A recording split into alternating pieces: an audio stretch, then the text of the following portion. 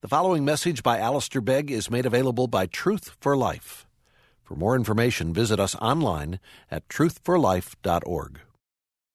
Well, I invite you to turn with me to the Gospel of Luke and to chapter 24.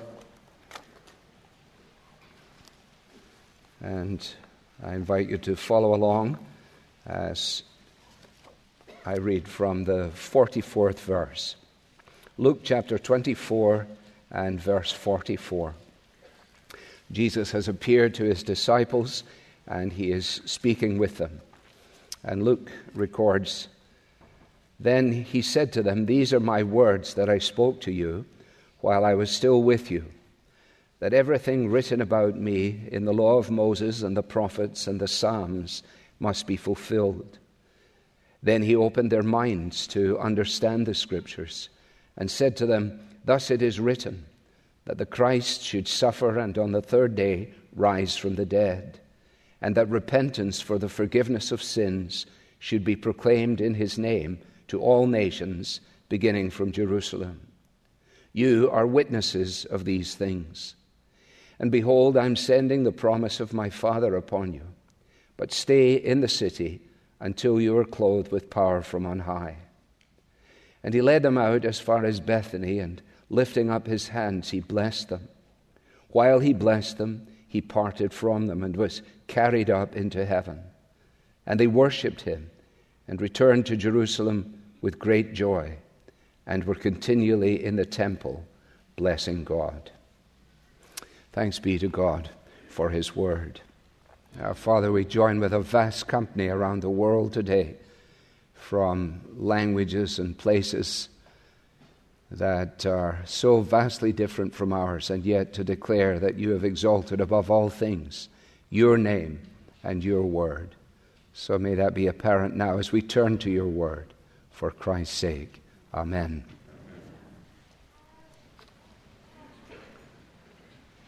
Well, those of you who have been regularly with us will detect from the tenor of our praise and from the reading of Scripture that we have taken a pause from 2 Samuel.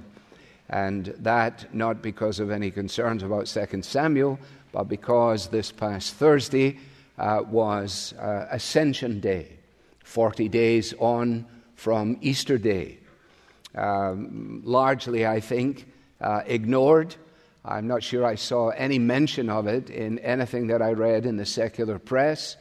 And frankly, it is at the same time the most neglected festival within the framework of the liturgy of the church.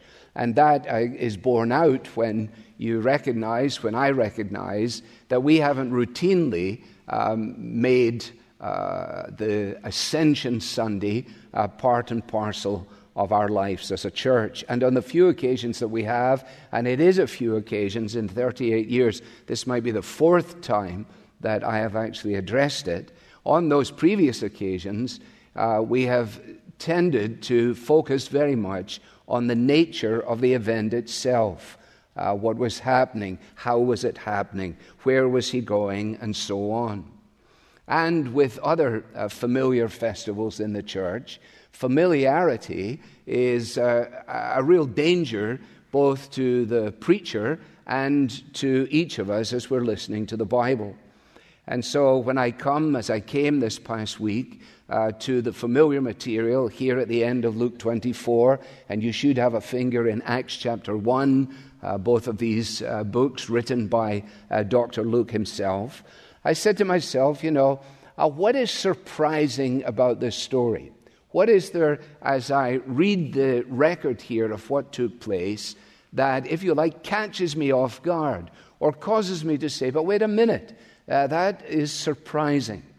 And I got my answer in the 52nd verse of Luke 24, where it says of the disciples that after Jesus had parted from them and returned and was carried up into heaven, they worshipped him and returned to Jerusalem with great joy.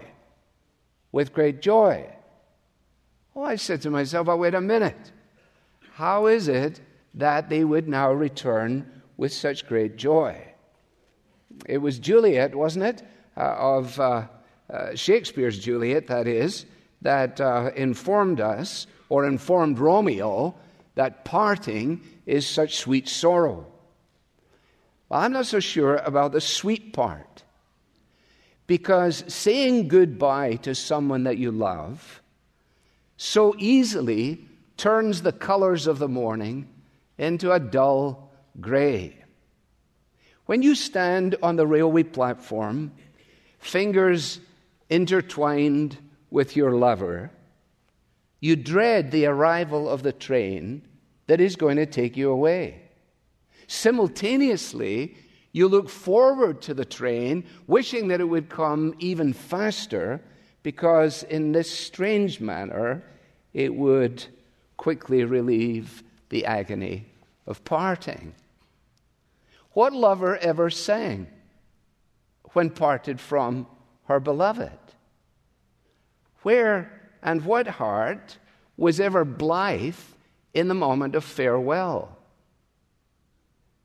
Depending on your vintage, you will have grown up with whoever was the focus of your affections, singing songs that made this perfectly clear. So, for example, you know the dawn is breaking, it's early morn, the taxi's waiting, it's blowing its horn, and already I'm so lonesome I could die. So kiss me and smile for me and tell me that you'll wait for me and hold me like you'll never let me go. Of course, that's Johnny Denver. The hit was with Peter, Paul, and Mary. Interviewed by the BBC. This is Denver. That song was very personal and special to me. It doesn't conjure up 747s as much as the simple scenes of leaving. Bags parked, packed, and standing by the front door. Taxi pulling up in the early morning hour. The sound of a door closing behind you, and the thought of leaving someone you care for very much. It still strikes a lonely and anguished chord in me because the separation still continues. And what an irony that he died piloting that little plane. What of the last farewell when separated by death? You say, oh dear me, what brought on this dreadful sentimentalism in you, Pastor? What is happening to you? No, this is not just sentimentalism, because where hearts are bound together, when souls have been entwined, then the breaking of those links inevitably brings pain and sadness. Now, with that in mind, go back and look at what it says in verse 52. And they returned to Jerusalem with great joy. How different from the reaction of Mary in the garden, remember? Jesus had to say to her, Mary, do not cling to me, for I have not yet ascended to the Father, but go to my brothers. Go and tell them. Because remember, Jesus had been preparing his disciples for this very day. You read of this in his in the middle of John's Gospel, around chapter 16. Jesus says to them, he says, because I have said these things to you, sorrow has filled your heart. But it is to your advantage that I go away. Well, that's a hard thing to fathom, isn't it? Surely not. How could that possibly be the case? Because after all, the companionship of Jesus for these disciples meant everything to them. And they looked at one another and they said, what does he mean? A little while and you will see me no longer, and again a little while and you will see me again. Now, set within the context of the ascension, if Jesus had simply risen from the dead and gone directly to heaven, without the 40 days in between his resurrection and his parting from them, then the disciples would have been filled with all kinds of unanswered questions. And if you have your finger in Acts 1, you will see what Luke tells us there in verse 3. Jesus presented himself alive to them after his suffering by many proofs, appearing to them during 40 days and speaking about the kingdom of God. And what he did was he opened their minds to understand the Scriptures. And he corrected their faulty notions. Remember there in Acts 1 again, if you have it in front of you, he says to them, this is not for you to know. This is not for you to know. People always want to know the answers to things, and it's understandable, but there are certain things that the Bible says it's not for you to know. This is not for you to know, he says, but this is for you to know. You see, the ascension of Jesus is the defining moment. Is the defining moment before ending his personal ministry. Personal to them, immediate to them. Before that, on the day he is taken up from them, he purposefully made provision for the continuance of his ministry. Because you'll note the way Acts begins, all that Jesus, in my first book, he says, namely the Gospel of Luke, all that Jesus began to do and teach before he was taken up. The inference clearly that he was going to continue. How was he going to continue? Well, still on earth, through his apostles, but from heaven and by the Holy Spirit. It struck me this week that Jesus was actually going to be working remotely. I'm not actually going to be here with you routinely. I'm going to work remotely. I'm going to be working from home. But just like all of us who've been working from home, I've been trying to assure the people to whom we submit, and I will be working, I guarantee you, I will be working. Well, some people have got the idea that Jesus left and everything came to a grinding halt, or that then the disciples were left to try and come up with a plan on their own, but nothing could be further from the truth. Augustine masterfully writes, unless the Savior had ascended into heaven, his nativity would have come to nothing, and his passion would have borne no fruit in us, and his most holy resurrection would have been useless. That states it very clearly. And that is why when the apostles begin to proclaim the gospel, you will notice this if you read the early chapters of Acts. For example, in chapter 2, where Peter is speaking, he says, 2:32, this Jesus God raised up, and of that we are all witnesses, being therefore exalted at the right hand of God, and having received from the Father the promise of the Holy Spirit, he has poured out this that you yourselves are seeing and hearing. And then he goes on to say, because David didn't ascend into the heavens, and so on. Now, what's the point? The point is simply that the resurrection and the ascension, as preached by the apostles, are just one continuous movement. One continuous movement. Now, as I say, previously we have, as it were, tried to go behind the curtains. Not this morning. I want to make 3 observations. First of all, the plan, then the power, then the personnel. And I'm working back and forth between Luke 24 and Acts chapter 1. Now, what we discover in the section that we read from verse 44 is that Jesus is making it clear that he has fulfilled the will of the Father completely. He is able to say, and it's no surprise that Luke writes in this way, because he has begun in the same manner, that he has accomplished the work of atonement. He has risen in triumph over sin and death and hell. And all his work, as the hymn writer puts it, all his work is ended.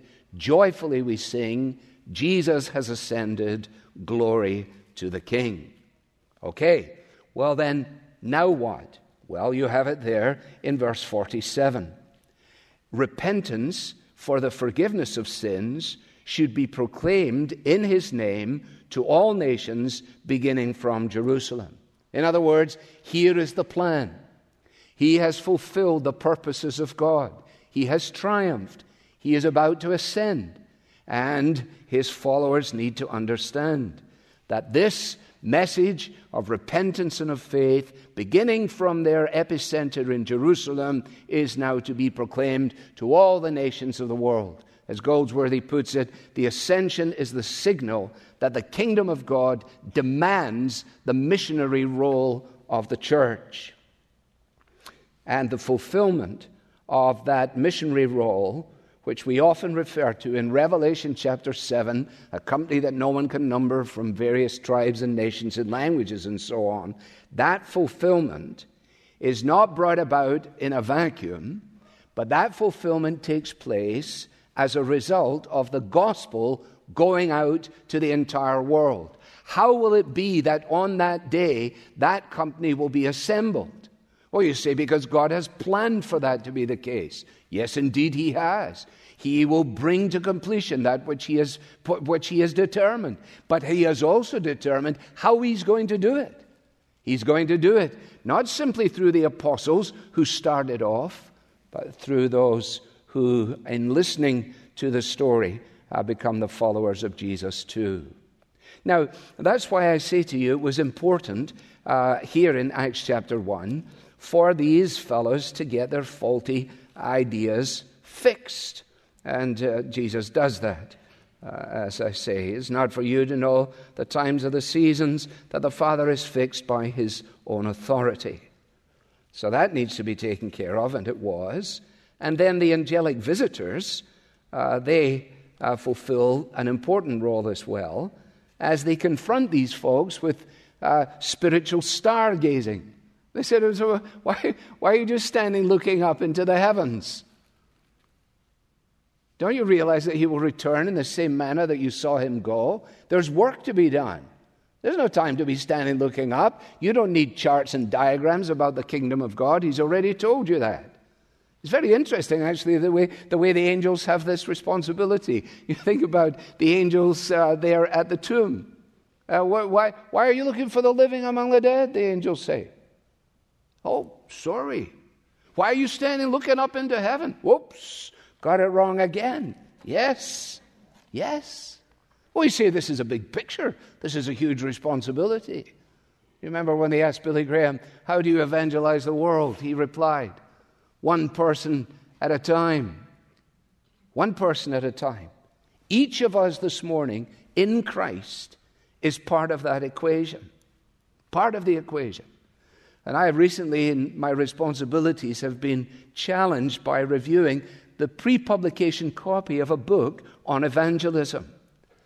And the writer challenged me very greatly by saying to me, not to me, he didn't write the book to me, but I'm the reader, and one day you'll read it too. He says, now, Alistair, you daren't hide behind excuses like, well, I'm only called to witness silently by my life. Or, I only have to tell my own story.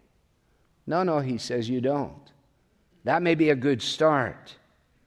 But if we're going to invite people to trust in Christ, if we're going to say to men and women, you need to turn to Jesus, that you need to repent and believe, that everyone who calls on the name of the Lord will be saved, then we need to urge them to do that.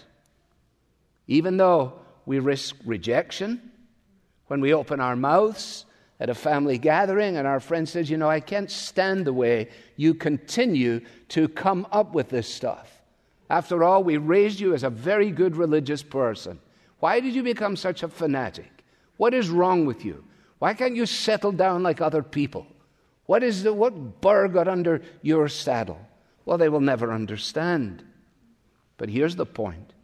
If our friends and our family need to trust in God's power to save them through the gospel, we need to trust in God's power so that we might be used to tell them the gospel.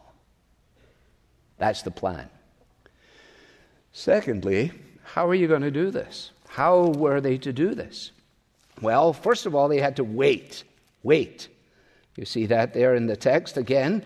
I want you to stay. You're going to be clothed with power from on high. I'm sending the promise of my Father upon you. Stay in the city until you're clothed with power from on high. That's a real problem for activist people, isn't it? Waiting. After all, the plan was clear, the opportunity was great, and people would inevitably say, and speed is of the essence. Let's just get at it immediately. We've got a whole new adventure, or a whole continued adventure here before us. Well, no, what we're told is very clear and very important too. Jesus will go, and the Spirit will come. The Spirit will come to fill, to enable, and to use those to whom the Spirit is given. All right? So I am going to go, and when the disciples began to process this, this is again the juxtaposition, isn't it? They're saying to one another, in John, in that context there, well, what does he mean he's going away and we'll see him or we won't see him? Well, how could it possibly be to our advantage that he is going away?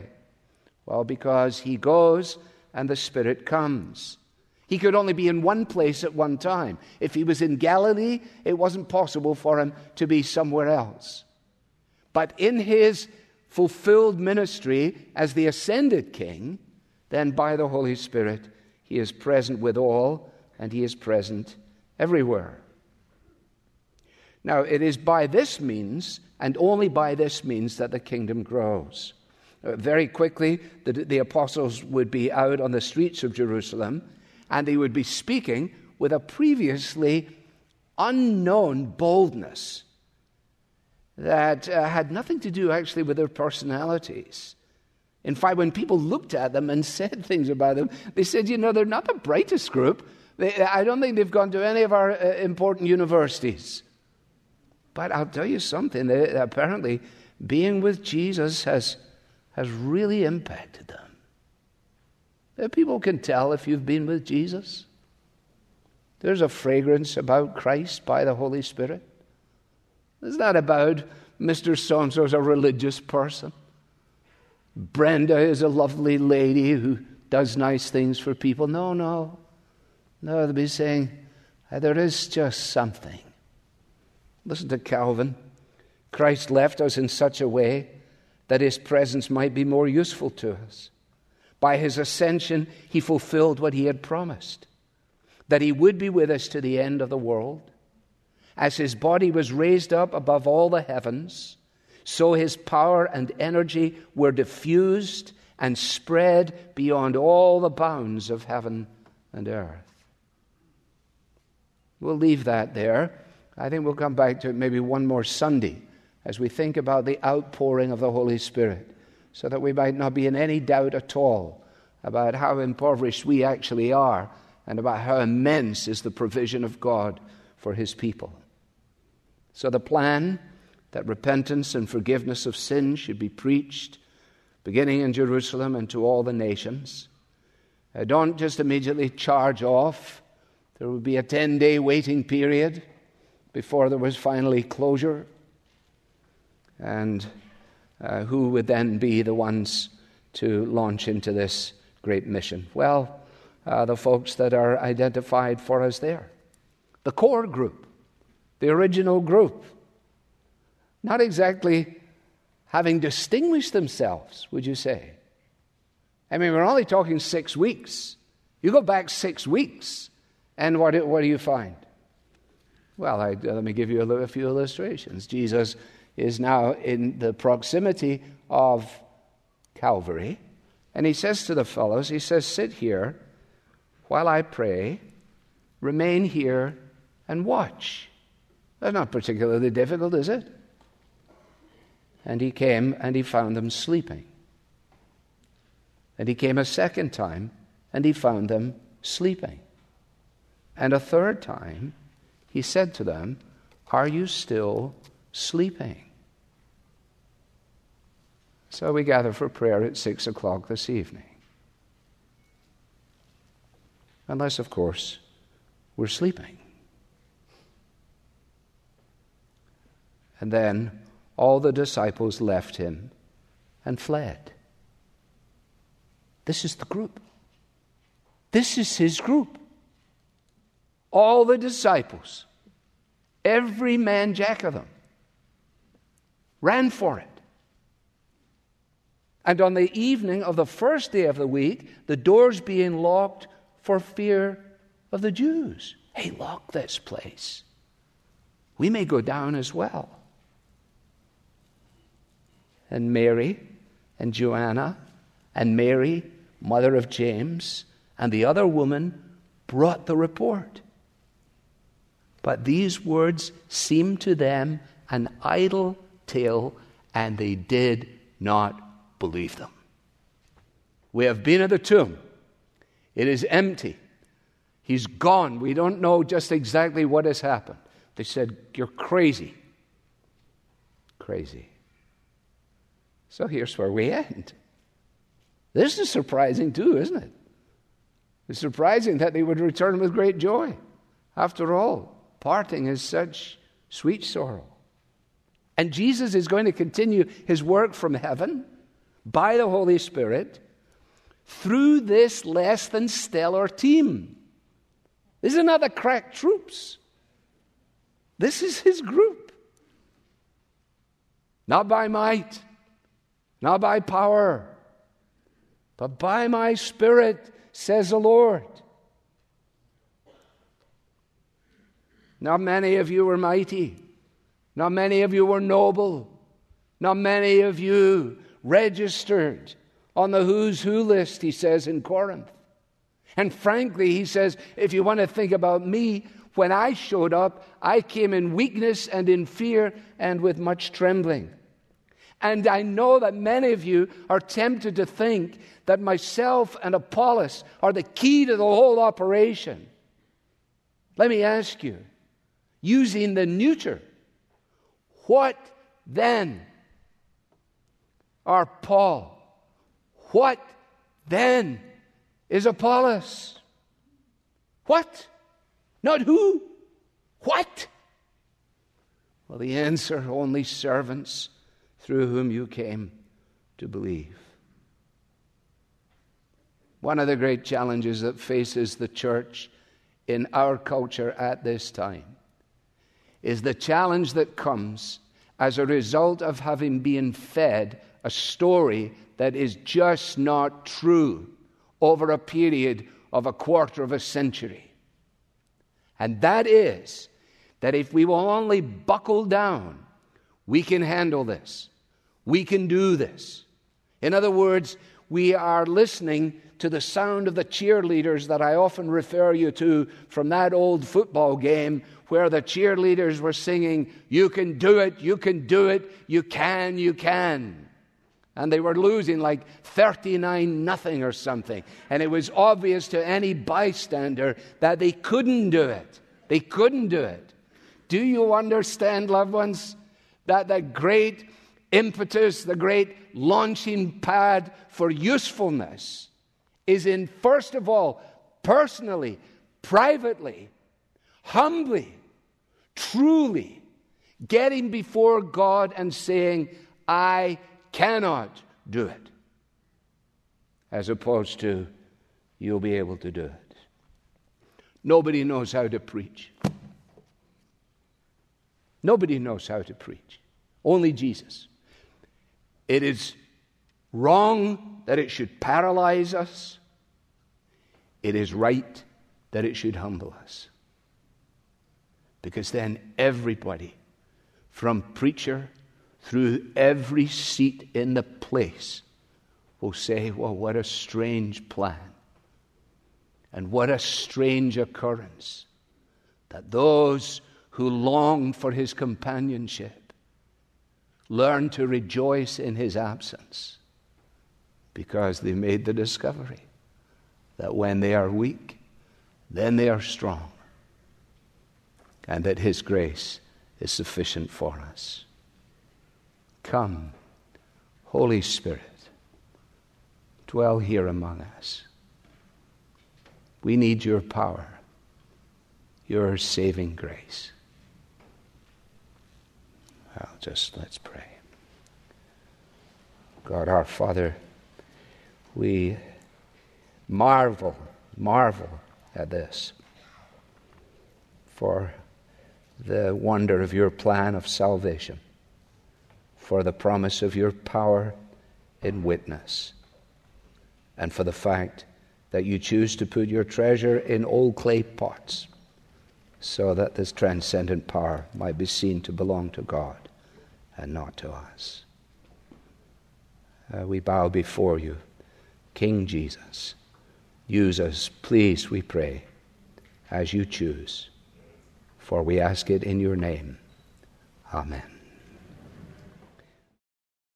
You've been listening to a message by Alistair Begg from Truth for Life, and you're welcome to pass this sermon along to others, but please don't charge for it or alter it without written permission from Truth for Life. This content has been provided to you free of charge by the generous supporters of Truth for Life. For additional information about how you can support Truth for Life, please visit us online at truthforlife.org. There you'll find free message downloads from Alistair Begg, as well as links to our podcast, mobile apps, and other resources to help you grow in your Christian faith. Again, the website is truthforlife.org. You can also follow us on Facebook and Twitter to stay in touch with Truth for Life and Alistair Begg. Truth for Life, where the learning is for living.